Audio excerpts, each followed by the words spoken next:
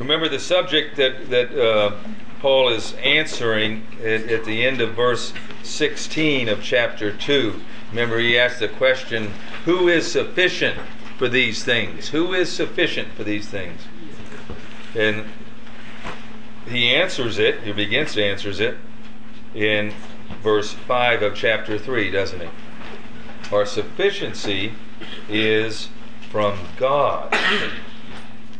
And he begins to unfold what he's going to explain in the section we're looking at tonight, in what he says in verse 6 of chapter 3, who also, God that is, also made us sufficient, talking about himself and the apostles and the workers that were working with him first and foremost, but the us will include eventually all of us who are believers, right?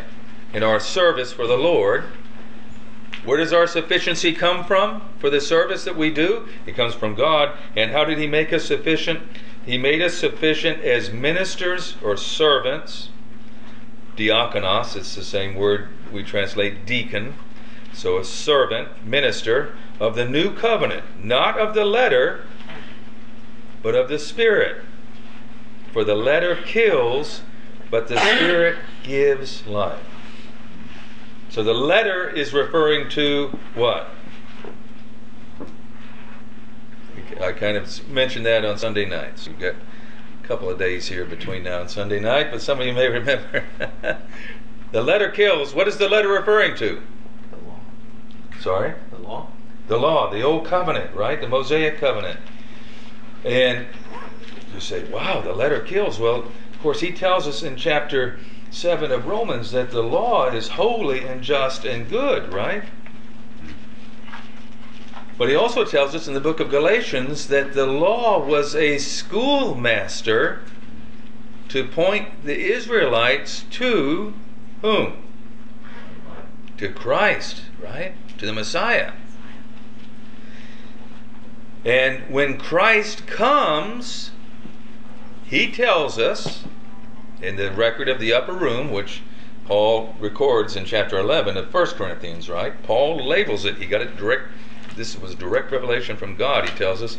He labels it, this is the new covenant in my blood. When we celebrate the Lord's Supper, every time we celebrate it, we are announcing this is the new covenant in Christ's blood, right? And that we are under relationship with God on the basis of the new covenant, not the old covenant. How many times do you think about that when you celebrate the Lord's Supper? We don't hear it much, do we? We don't hear it much at the Lord's Supper, but the actual words are there in 1 Corinthians 11. This is the new covenant in my blood. And blood is the ratification of the old covenant. Blood was used to ratify the old covenant, right, when it was given. And blood is used to ratify the new covenant. But it's the blood of the Son of God, not the blood of animals. So Paul is setting up right here in verse 6 an enormous contrast, right? This is a technique. It's a literary technique. We use it oftentimes as a teaching style or a teaching method. When we're trying to emphasize something, we'll sometimes argue from the lesser to the greater, right? We want to emphasize the greatness of something. We'll talk about what is lesser and then build the greater is better because of how much more it exceeds the lesser. And that's what he's going to do here. And to me this is fascinating. So beginning in verse 7, what we want to look at tonight is 3:7 through 4:6.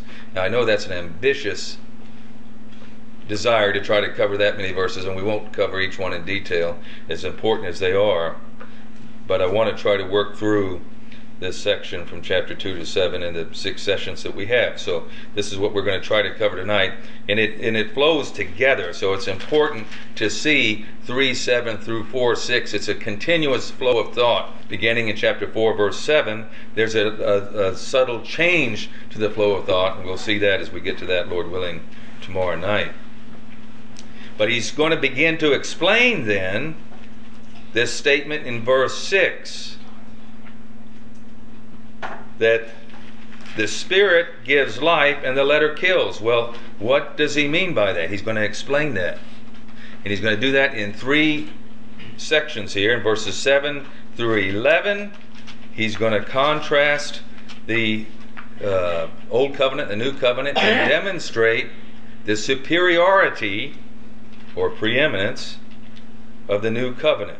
All right? And then in verses 12 to 18, he's going to demonstrate that access to God by Christ is far exceedingly more glorious than the access to God they had under the Mosaic covenant.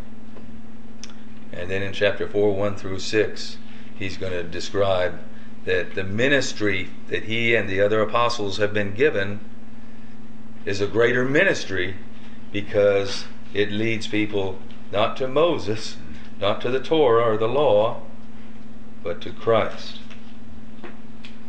Now don't forget, we mentioned this on Sunday. Part of what Paul is doing here is two things. He's validating the credibility of himself as an apostle, which you say, well, why would he have to do that with this Corinthian church? He planted this church.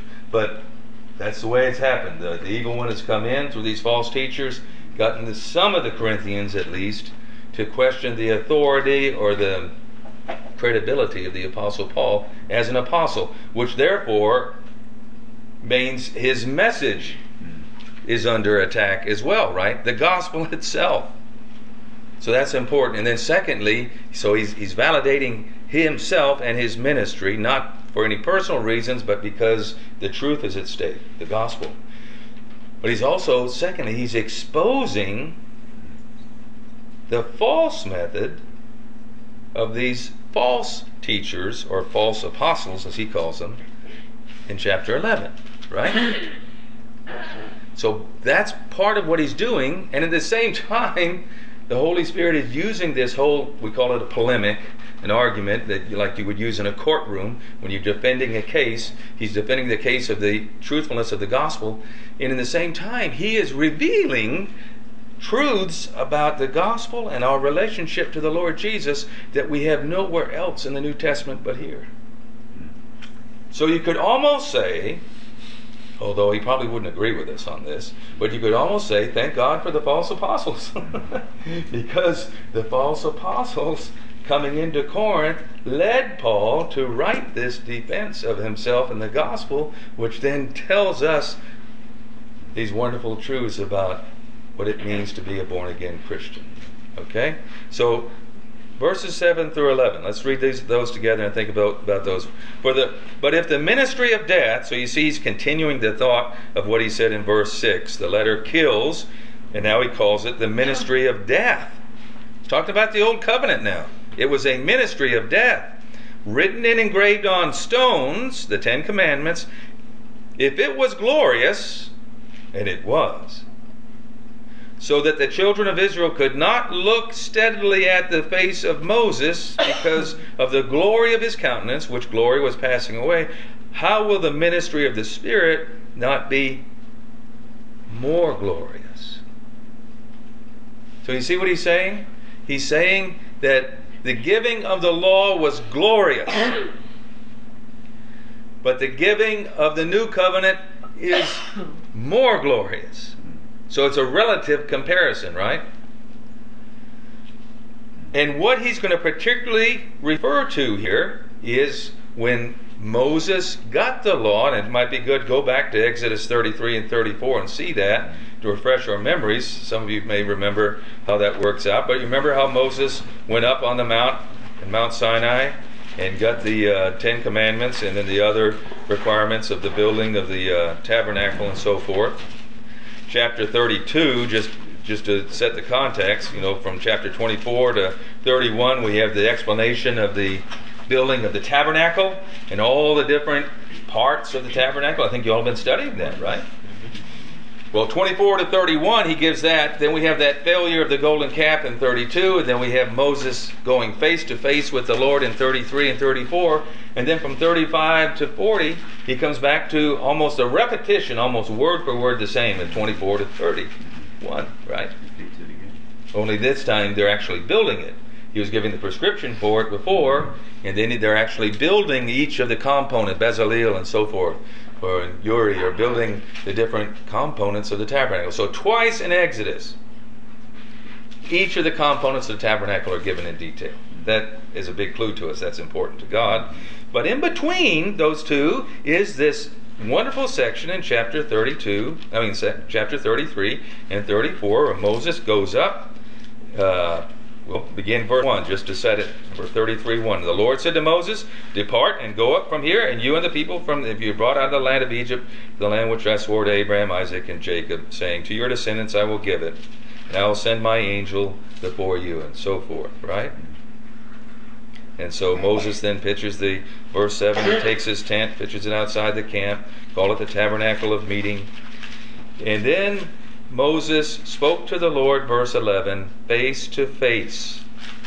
Don't miss that, 33:11, because that's what Paul is going to key off of in 2 Corinthians 3 and 4, where he talks about the face of Moses and the face of Jesus Christ, right?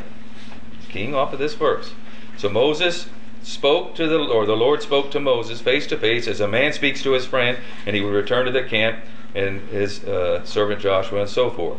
So Moses and the Lord have this exchange about going into the promised land, and it's kind of a test of Moses' heart, but it's also a test of the nation of Israel, how much they really want the Lord's presence with them. And it's a fascinating exchange. And in verse 18, of course, Moses says, "Lord, show me your glory. Show me your glory." And the Lord hides him in the cleft of the rock and goes by him and shows the glory. Well, in chapter 34 then, when Moses, verse 29, I'm skipping over the intervening part, you can read on your own. He came down from Mount Sinai, 34:29, and the two tablets of the testimony were in his hand. And Moses did not know, notice at the end of verse 29, this is what Paul is going to be referring to, 2 Corinthians 4 and 3. Moses did not know that the skin of his face shone while he talked with the Lord. So, an amazing thing happened. He went up on the mountain. He asked to see the Lord's glory, the Shekinah glory, and some of the glory gets on him, on his face. So he comes down the mountain with the two tablets, but he doesn't know that his face is shining with the glory of God, see? But the Israelites know it, and they see him. And when Aaron and all the children of Israel saw Moses, behold, the skin of his face shone, they were afraid to come near him because of the glowing. So what does Moses do? He puts on a veil over his face. When he's with the people, he has a veil because he doesn't want them to be afraid when he speaks to them the commandments the Lord's given him. That when he goes back to see the Lord back on the mountain, he takes the veil off. He has that, there's no barrier between he and the Lord. Okay? Well, that's the picture. Come back now to 2 Corinthians in chapter 3. That's the picture that Paul's referring to here. Now, I have to stop and ask myself, and a good Bible student, we should do that. Why did Paul pick that particular incident to build off of this truth that he's about to elaborate here in 2 Corinthians 3? Because it's not recorded, it's not, the reference to Exodus 34 is not given anywhere else in the New Testament. I checked in Hebrews chapter 11. I just want to make sure. And the great role of the great heroes of the faith, and Moses is in there. But the Exodus 34 incident, when he's face to face with God, that should be a highlight of his life. It's not there. It's only here. Now I think the reason it's here is because this was what it may be what the false teachers were doing in trying to demonstrate that their truth, their message was more credible than Paul's gospel message. They were trying to say, yeah, but Moses went up on the mountain. He was face to face with God. Who's this Paul? He was a Pharisee, and then suddenly he supposedly becomes a Christian, and these people, of course, they're unbelievers. The false teachers are unbelievers. That's clear in chapter 11. And so they are using that as a way to give credibility to their emphasis on the old covenant and the greatness of it. That's important. Because while we don't want to say that the old covenant wasn't great. We don't want to say that. I want to make myself clear. We don't want to say that. The law is holy and just and good, according to Romans 7. And this was kind of the predicament we find when the Lord brings in the new covenant and sets aside the old covenant. He gave the old covenant. And only He could set it aside, therefore. Man couldn't do it. But this was all part of God's redemptive plan.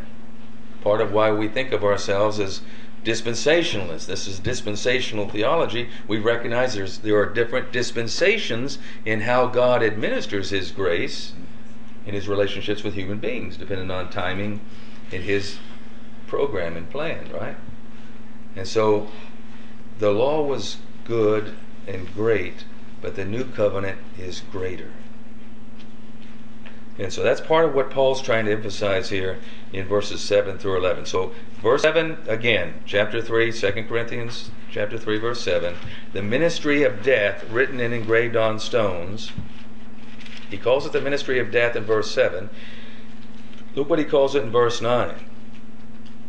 It's the ministry of condemnation. In what sense is the law the ministry of condemnation?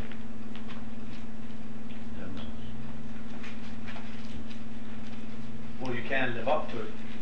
Good. And it's intended to show us that, right?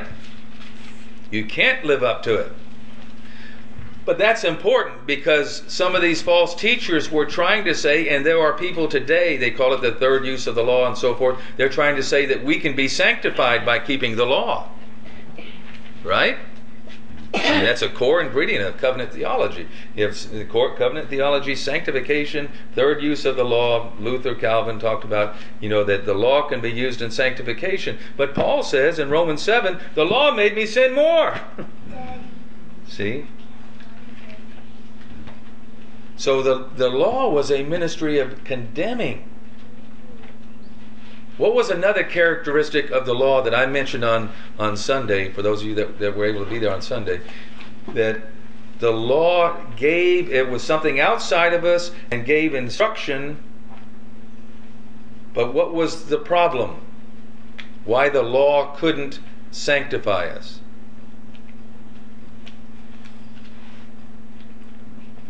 Somebody turn to Romans chapter 8, verse 3 and read that.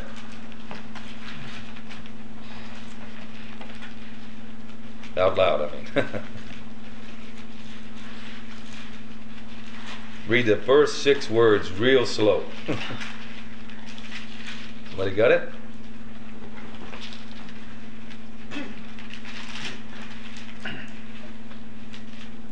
Shall I read it? Go ahead, sister. Okay. For what the Lord could not do, in that it was weak through the flesh, God sending His own Son in the likeness of sinful flesh, and for sin, condemned sin in the flesh. Thank you, sister. So the first few words, for what the law it could do for some of us. No. And was the problem with the law? Why couldn't the law do it? Weak through the flesh. It was weak through our flesh. See, our old nature. The law didn't give any enablement. That's the big difference between the old covenant and the new covenant. The new covenant, He gives us the Spirit, and by the Holy Spirit coming to live in us, He enables us to fulfill the law and the rest of the Word of God. So now we have an enablement. Well, that's greater glory, isn't it? Isn't that better? Isn't that something better when you measure the two of them? They had to keep killing the animals. That's right. They had to keep killing them. And they never had that freedom of conscience. Hebrews 9 talks about the conscience was never totally free of the guilt of sin. There was always that out there. And so So back to verse 7 of 2 Corinthians 3, the ministry of death, written engraved on stones, it was glorious, so that the children of Israel couldn't look steadily at the face of Moses, that we saw that in chapter 34 of Exodus. And Paul adds, which glory was passing away. How will the ministry of the Spirit not be more glorious? Okay, that's one of the contrasts he sets up, right? And then in verse 9, another contrast. For if the ministry of condemnation had glory, right? The law had glory. He's validating that again. The ministry of righteousness exceeds much more in glory. What's the contrast in that verse between condemnation and righteousness? Those are opposites, aren't they? If you're under condemnation before a holy God, that's not good. But if you've been imputed with righteousness, the righteousness of Christ from the holy God, isn't that better? Should make you happy. And that's what he's trying to emphasize again. And then the third contrast in verse 11. For if what is passing away was glorious, what remains is much more glorious. What's the third contrast then? Passing away and remaining. Temporary and permanent. Those are opposites, aren't they? So you see the three contrasts he says, and he's establishing the fact that the ministry of the Spirit is more glorious. It's more glorious because the Spirit gives life and the letter kills. It's more glorious because the ministry of the Spirit is the gift of righteousness. The ministry of the law is condemnation. It's more glorious because the law was always, in God's mind, temporary. The ministry of the Spirit is permanent. That's what eternal life means, right? It goes on forever. So do you agree with Paul that the ministry of the Spirit is more glorious? Are you convinced? Good. Then you're tracking along with him. He'll be happy. He'll be happy we're doing so far.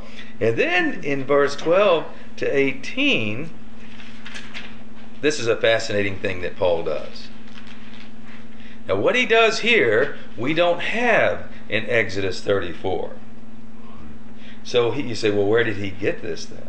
Well, he got it from God. He got this as direct revelation from God. Pick up verse 12. Therefore, now you notice there's a therefore in verse 12 and there's a therefore in chapter 4 verse 1. So both 12 to 18 of chapter 3 and 4, 1 to 6 are building off of the truth of 3, 7 to 11, right? He's showing, well, because of this, therefore this, right? Two big results that occur. So in verse 12 of chapter 3, therefore, since we have such hope, hope is a great word, isn't it? Why do we have such hope? Because we are under the ministry of the Spirit. And therefore we're not under condemnation, we're not associated with the ministry of death, and we're not in something that's passing away, we're in something more permanent. We should have hope. Of all people on the planet, we should have hope. Therefore, since we have this hope, we use great boldness of speech. Now what's he bringing that out for? Because of what he was saying in chapter 2, verse 17, and chapter 3, 1 and 2, right? About his message and how he delivered it. And he delivered a bold message, and they thought he was commending himself because of his boldness. By the way, when we know the truth, as a born-again Christian, we know the truth of the gospel, right? And we're trying to explain it to someone, we will use, if you really believe it, you're going to use boldness of speech, aren't you? I mean, you're going to be using words that you're convinced of. I believe, therefore I spoke, right? And it could be misinterpreted very easily as self-confident. He just over self-confident. He just falsely self-confident, right? That happens to us too. Well, that's what the false teachers were using against Paul. His boldness of speech was because he was so full of himself. But really, his boldness of speech was because he was so full of the Holy Spirit. And that's where the hope, the certainty, the assurance, the truthfulness, the enlightenment, all of these things came from. You with me? So that's what he's saying here. Unlike Moses, so here's another contrast, who put a veil over. Now, what did we just read in chapter 34 of Exodus? Why did Moses put the veil over his face? Because of glory. When he was with God. But he couldn't see the glory. The glory of God. Because of the glory. But why did he put it on to veil? Why did he want to veil the glory when he was with the people? Because they're afraid. Because the people were afraid, right? Yeah. But Paul tells us something else here. There was another reason why he did that. He put the veil over his face so that the children of Israel could not look steadily at the end of what was passing away. Moses began to realize that glory was fading. And he didn't want them to see it fading. He didn't want to think about it fading either. Now that's fascinating to me, that the Holy Spirit revealed this to the Apostle Paul, because this isn't in the Exodus account. This is something that the Lord gave him. But Paul is using this, he's bringing this out, because I believe he's refuting these false apostles that are trying to exalt the Torah, the Old Covenant, and the fact that Moses got it, and on the glory, look at the glory on his face. There's no glory like that in the Apostle Paul's face. And they would even probably go so far as to say there wasn't any glory like that on the face of Jesus of Nazareth, this one that Paul's talking about. And there wasn't, was there? Oh, except one time there was. You know what time I'm talking about? What time am I talking about, Sister Aileen? The Mount Transfiguration. Very good, Mount Hermon. That's right. The Mount of Transfiguration. Then the glory was there, wasn't it? But they didn't know that, because there were only 3 of the apostles there. Not even all the apostles were there. Paul wasn't there. No. But Paul saw his glory too on the road to Damascus, didn't he? But these Pharisees, these Judaizers, these false teachers, they didn't see that. So they thought Jesus was an imposter. And they think Paul's an imposter. And you're going to have to decide tonight whether you think Paul's an imposter or not. I've already been convinced he's not an imposter.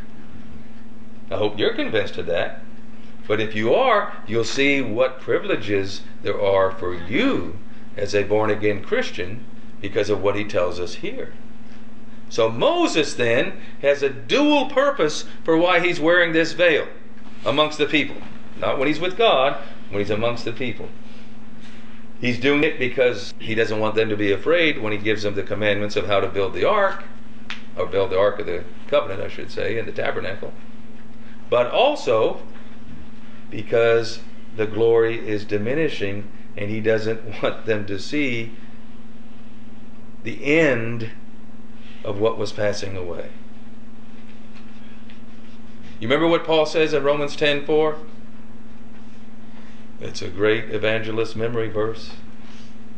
Christ is the end of the law for righteousness to what kind of people? To all those who believe. Christ is the fulfillment. That's what telos, that's what the end means there. He's the fulfillment of the law for righteousness. He's fulfilled the law for me if you're born again. Does that make you happy? So they can't go around and try to hold the law against us. I could say, well, no, it's fulfilled. I'm united to Christ, and he fulfilled it for me. See, for all those who believe. See, that's supposed to give us comfort and assurance. And that's why Paul can say there's no condemnation to those who are in Christ Jesus. So he says, unlike Moses, verse 13, who put a veil over his face so that the children of Israel could not look steadily. By the way, look steadily at in verse 13, and beholding is in a mirror in verse 18. That's there for a reason. Both those, it's the same idea in both verses. But they were looking steadily at that glory of Moses. They were just amazed. Here he's been up with God. And that the glory of God's on him, and they were amazed at that, rightly so. Verse 14, but what happened? Their minds were blinded. You see what Paul has done? He's going to take this situation about the veil, which I believe, as I say, the false teachers, I can't say this with absolute authority, right? But I'm just wondering, trying to understand why Paul would use this incident of the veil at this particular juncture. I think he's playing off of something that they were trying to say was the glory of the old covenant, and he was saying, yeah, you know what that veil? That veil is representative of blindness. He says, for their minds were blinded, for until this day the same veil that Moses wore, the same veil, the same idea what the veil represented, right, remains unlifted in the reading of the Old Testament, which is what today, if you went to any synagogue in South Florida, that's all they would read, right? The Old Testament minus Isaiah 53. They won't read Isaiah 53. But the Old Testament, and he says here, their minds were blinded because the veil is only taken away in Christ. You and I were blinded before, weren't we? Before we were saved. That's one way, I think, one of the brothers, I think it was Aaron, on Sunday, referring to John chapter 9, whereas once I was blind, now I see. That's the shortest testimony for every one of us who's born again, right? We could all say that. That ought to make us happy. Blindness is a terrible thing, especially if it's spiritual blindness. Physical blindness is bad enough. I'm so thankful I've got my eyes still work. I hope I never have to go blind, but that's up to the Lord. But spiritual blindness is worse because that affects eternity, right? That's important to think about when we share the gospel with people too. If they're lost, they are blind spiritually at the time we're sharing with them. So don't get too rough with them. Don't get too discouraged when they don't see it. We see it. I mean, sometimes I hear Christians say, how come they miss this? It's so clear. Well, it's clear to you. You have the Holy Spirit and you're born again, and now it's clear, but it wasn't clear to you when you were lost. You missed it too. Right? So it helps us stay humble. But even to this day, Paul says, when Moses, that is the Old Testament, is read, a veil lies on the heart. Over and over.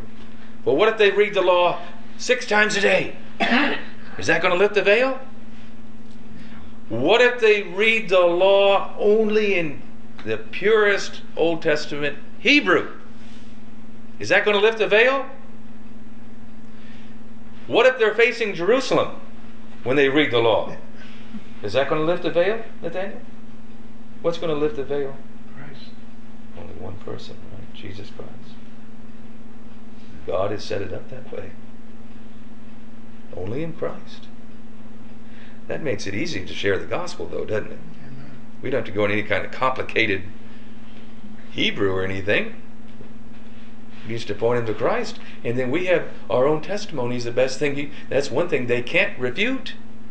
The fact that I'm a changed person, they can't refute that. And if they don't believe it, all they got to do is talk to my siblings. They knew me before, or anybody else that knew us, right? Before we were saved. But then the hope of the gospel, verse 16 to 18, and this is so awesome to me. Nevertheless, when one turns to the Lord, the veil is taken away. So this is a description of what he calls in Titus 3:5 regeneration. Right? Regeneration just is another word for being born again. But he does use that word in Titus 3:5.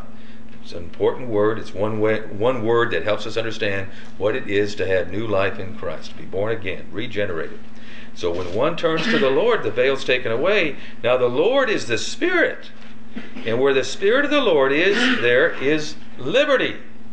Liberty from what? I can do whatever I want to? Then what is it liberty from? What's the context? Tell us. Liberty from the law, but what aspect of the law is he emphasized? Condemnation. Good. Killing, condemnation, death, right? Been set free from that aspect of the law. The judgment. Does that make you happy? Amen. And how long? For how long am I set free from it? For a few weeks? For a couple of months? Shall I sin again? Forever. This is a parallel really to the whole message of Galatians, isn't it? Galatians chapter 5 verse 1. Therefore we have been set free by Christ. But it's free to love one another, to love the Lord and to love one another, right? To serve one another in love. That's what that liberty he talks about there is, and that's what it is here.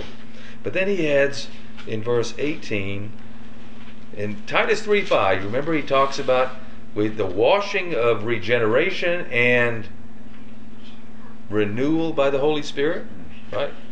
He links those two things. Regeneration, the washing of regeneration is one time, occurs right at new birth. That's a one-time event. But the renewal is an ongoing process. It's in the continuous tense, right? And it's by the Holy Spirit. And what's he use primarily to do that? To do that renewing in us. What does he use? Holy Spirit. No, but what does the Holy Spirit use? Word. The Word. The washing of the water of the Word, right? So he uses the Word. He can use life circumstances, he can use people, he can use a lot of things, but his primary tool, instrument, is the Word of God. And that's what he's talking about here in verse 18. But we all, that is, all born-agains, with unveiled face, beholding as in a mirror the glory of the Lord. The mirror is the Word of God. Beholding, and this is that beholding is that looking steadily at, as they did in verse 13. Beholding as in a mirror the glory of the Lord.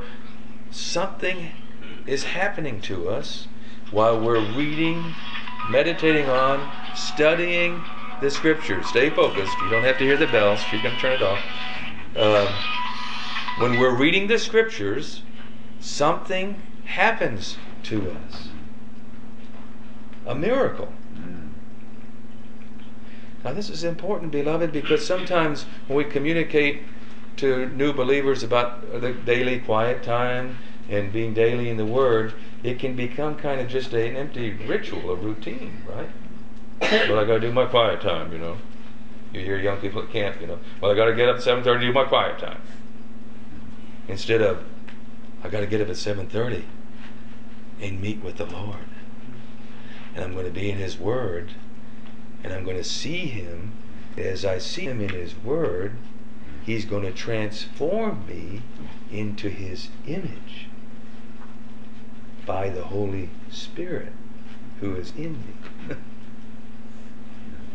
That's the anticipation we should have every time we come to the Scriptures. Now, beloved, I'm not perfect in this either. I don't think of this every time I come to the Scriptures. I'm getting better at it because I'm trying to remind myself, right? Put little reminders and notes out there. But this is something we have to teach ourselves, remind ourselves. Look, you're doing it. You're a parent with children. Remind the children when you're around the table, okay, sons and daughters, we're going to the Word of God now.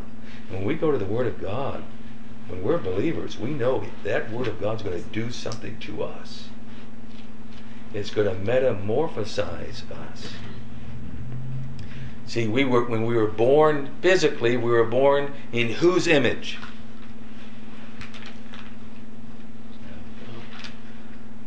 Huh?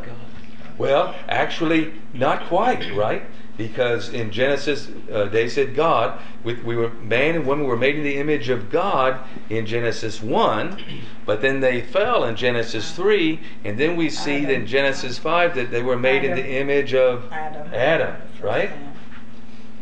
And all who are in Adam shall die. That image is a corrupt image. But when we're born again, we're made in the image, or being made, I should say, in the image of Christ. The second man, the last Adam. And so the Imago Dei, the image of God, we're being restored to the Imago Dei, the image of God, through Christ. And that's what Paul's talking about here. So we'll read the verse again, verse 18. But we all, with unveiled face, the veil's taken away, just like it was when Moses went to God, he took the veil away, right? Because he saw God face to face. When we go to the Word of God, we see God face to face. The veil's been taken away in Christ, and because we're believers in Christ, we behold in a mirror the glory of the Lord, and we're being transformed. That's in the present continuous tense. We are being continuously transformed into the same image from glory to glory, which tells us it's progressive. Right? From one glory to another. It's not going to all happen the first time we come to the Bible. It's not going to happen after we've been saved 20 years. It's going to hopefully keep happening if we keep coming to the Word of God and letting the Word of God act on us and transform us. See? So every time we come to the Bible, and that's why we pray too, for enlightenment, every time we come to the Bible, we should be anticipating that God's going to do something to us to make us more like Jesus.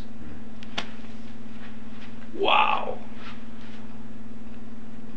And that's true only for the super spiritual Christians? No.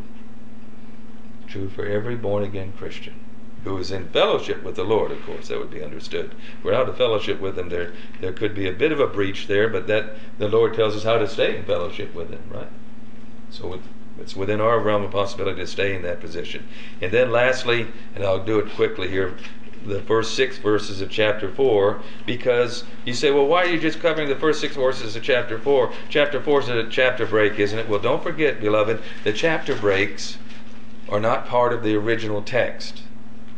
They were brought in the 12th century, in the Middle Ages, to try to help divide up the material, and for the most part, the brethren that did that did a good job. But as you probably, maybe if you've read 2 Corinthians before, 2 Corinthians is a very difficult book to divide up. And if you look at commentaries, very few commentaries are in agreement on how to divide it up. So we have to look at the text and see where the changes in the flow of thought occur. And so I believe that the first 6 verses of chapter 4 are a continuation of the thought of what he's been describing in chapter 3, and that's why I wanted to cover those tonight, because he'll change the flow of thought there in 4:7. So therefore, the second therefore in chapter 4 verse 1. The first therefore in verse 12 of chapter 3 was, since we have such hope, right? But the second therefore in chapter 4 verse 1 is, since we have this ministry, right? So we have the hope in verse 12, and therefore we use great boldness of speech in chapter 4 verse 1, since we have this ministry. Now he's linking back to ministers of the new covenant, right, in chapter 3 verse 6. Since we have this ministry, as we've received mercy instead of condemnation. By the way, if we received it, did we earn it? It's a gift. It's a gift. Mercy is a gift, see? So as we receive mercy, we do not lose heart. We don't get discouraged. Boy, that's a great verse.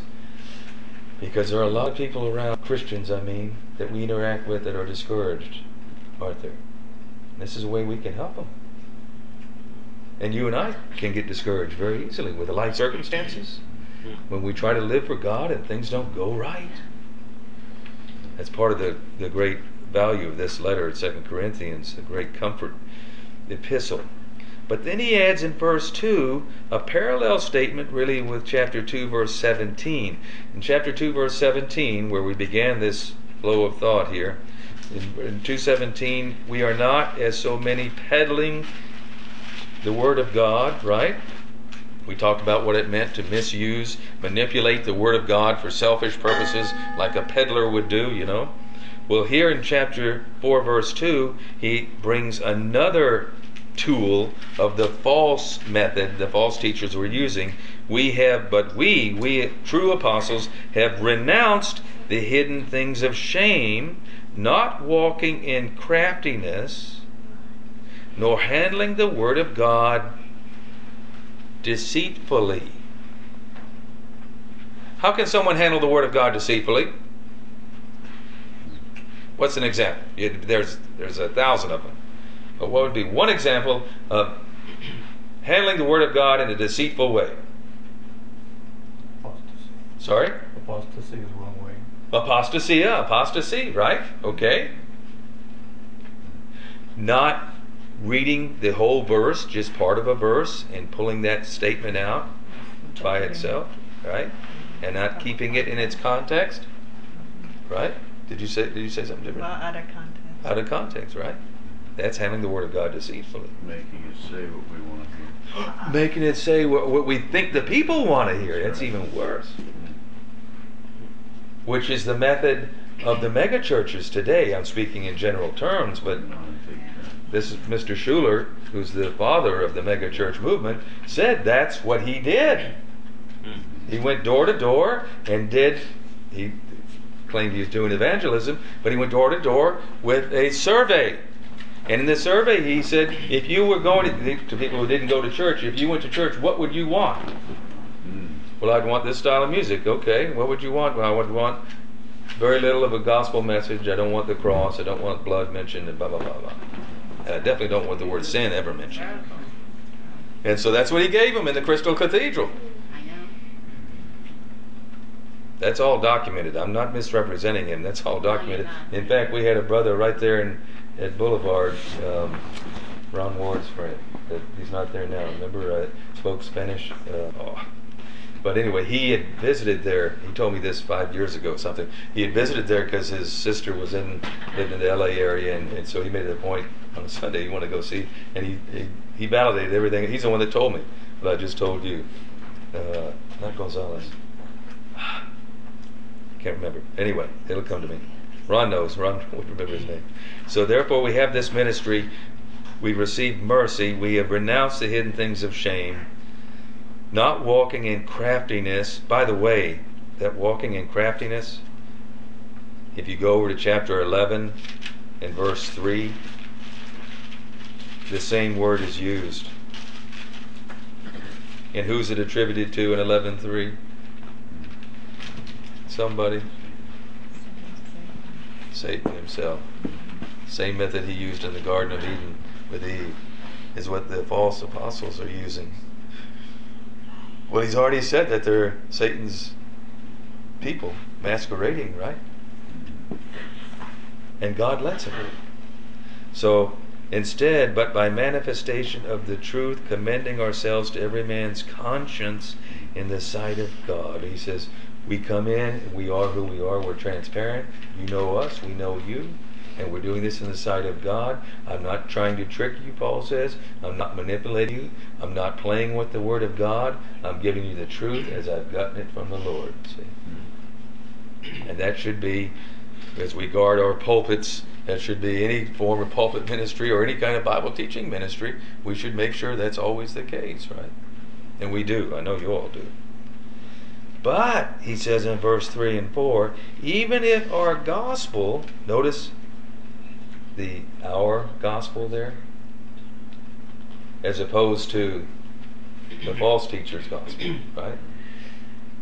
So he's emphasizing his message, the truth, what he said in verse 2. Even if our gospel is veiled, it's veiled to those who are perishing. See, one of the arguments that perhaps the false teachers were bringing in to discredit Paul was to say, if Paul's message were true, how come more Jewish people aren't believing it and getting saved? I mean, after all, the gospel came to them. How come so few of them are responding to it? Well, he's answering that question, isn't it? He already did it at the end of chapter 3. He says every time the Old Testament's read, in their unbelief, a veil's over their heart. It's not my fault. Because of the hardness of their hearts. You could say it's not even God's fault. Free will. That's right. It's the hardness of their hearts. It's how they're responding. So he says, even if our gospel is veiled, it's veiled to those who are perishing, not to the believers, whose minds the God of this age has blinded. And that God of this age is who? Satan. He can blind people to the gospel? Whoa. You ever thought about the fact that before you were saved, he may have been blinding you for a season of time? I'm pretty sure he was blinding me, and there were several things he was using to do that, because I got saved so much later in life at 26. But the God of this age has blinded who do not believe, lest the light of the gospel of the glory of Moses, no, the glory of Christ, who is the image of God. That's the image he's talked about in chapter 3, verse 18, right? Same word. Who is the image of God should shine on them. For we do not preach ourselves. Again, probably a technique of the false apostles. They preached themselves. If somebody is preaching too much about themselves instead of about Christ, they're seeking a following after themselves. And that's why they were peddling the word of God and using craftiness like he talked about before too. We don't preach ourselves, but Christ Jesus the Lord, and ourselves, your bondservants for Jesus' sake. Great picture of what new covenant ministry looks like. We don't preach ourselves, we preach Christ. And we're servants. And then the last, we close tonight with one of the most glorious statements in all the Bible, verse 6.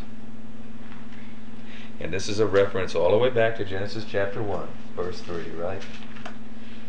Genesis chapter 1, remember what did he do? God commanded the light, let there be light. And there was light. But he's going to use that then as a picture of what happened in your heart and mine the day we were born again. For it is the God who commanded light to shine out of darkness. Kind of interesting. He didn't command the light to shine into the darkness. He produced light miraculously out of the darkness. That's what he had to do inside of us too, right? Who has shone in our hearts to give the light of the knowledge of the glory of God in the face of Moses. Is that what it says? Where are you going to get the light of the knowledge of the glory of God? You're not going to get it in Moses' face, beloved.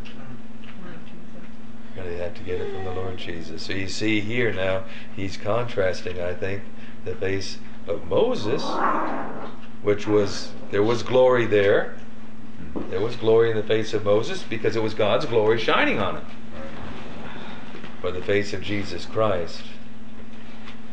You know, before I came here, we were at that time of the month where the full moon was rising in the eastern sky a few weeks ago.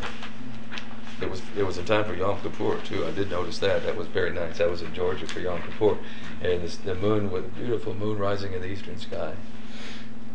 And I was in a place out in the country where it was real dark, and so I mean, you could literally walk around by the light of the moon. But you know, it was reflected light. It was reflected glory. What makes that moon shine? Is there anything in the moon that makes it shine? Sun. It's reflected glory, reflected from the sun. Now, when that moon comes up, as it went more and more into the lunar season, the moon would come up later and later right in the sky. Then when the sun came up behind it, I noticed that I couldn't see the moon anymore. It disappeared. Was the moon still there? Yeah, the moon was still there. But what happened? The greater glory of the sun overcame it and just diminished it so that it became irrelevant. Almost. It was still there. And I thought, that's what Paul's saying here. in this section 3:7 to 4:6, 2 Corinthians. Moses' face is the moon. Christ's face is the sun. You and I have been brought in a relationship with God where we see the glory of God in the face of Jesus Christ. We see how he interacts with people in the Gospels. We see how he interacts with people through his apostles in the book of Acts. The book of Acts tells us Luke tells us this is what all that Jesus began to do and to teach. And he continued to do it through the apostles, right? And we see the character of God. Now, we can learn a lot about the character of God from the Old Testament, from the tabernacle, from Moses, right? From the Torah. But compared to Jesus Christ, so don't minimize, or don't let anyone else minimize the glory, the awe, the wonder of what it is to have a relationship with Christ. And when you come, like 3:18 tells us, to the Word of God, when we come to the Word of God, may we increasingly remind ourselves that, Lord, I want to see you, and I want to see you so you can transform me into your image, from one glory to another. Regeneration, ongoing renewal. Both ministries of the Holy Spirit. Amen. So maybe Cassidy, if you would close in prayer for us and thank the Lord and pray for Journey Mercies.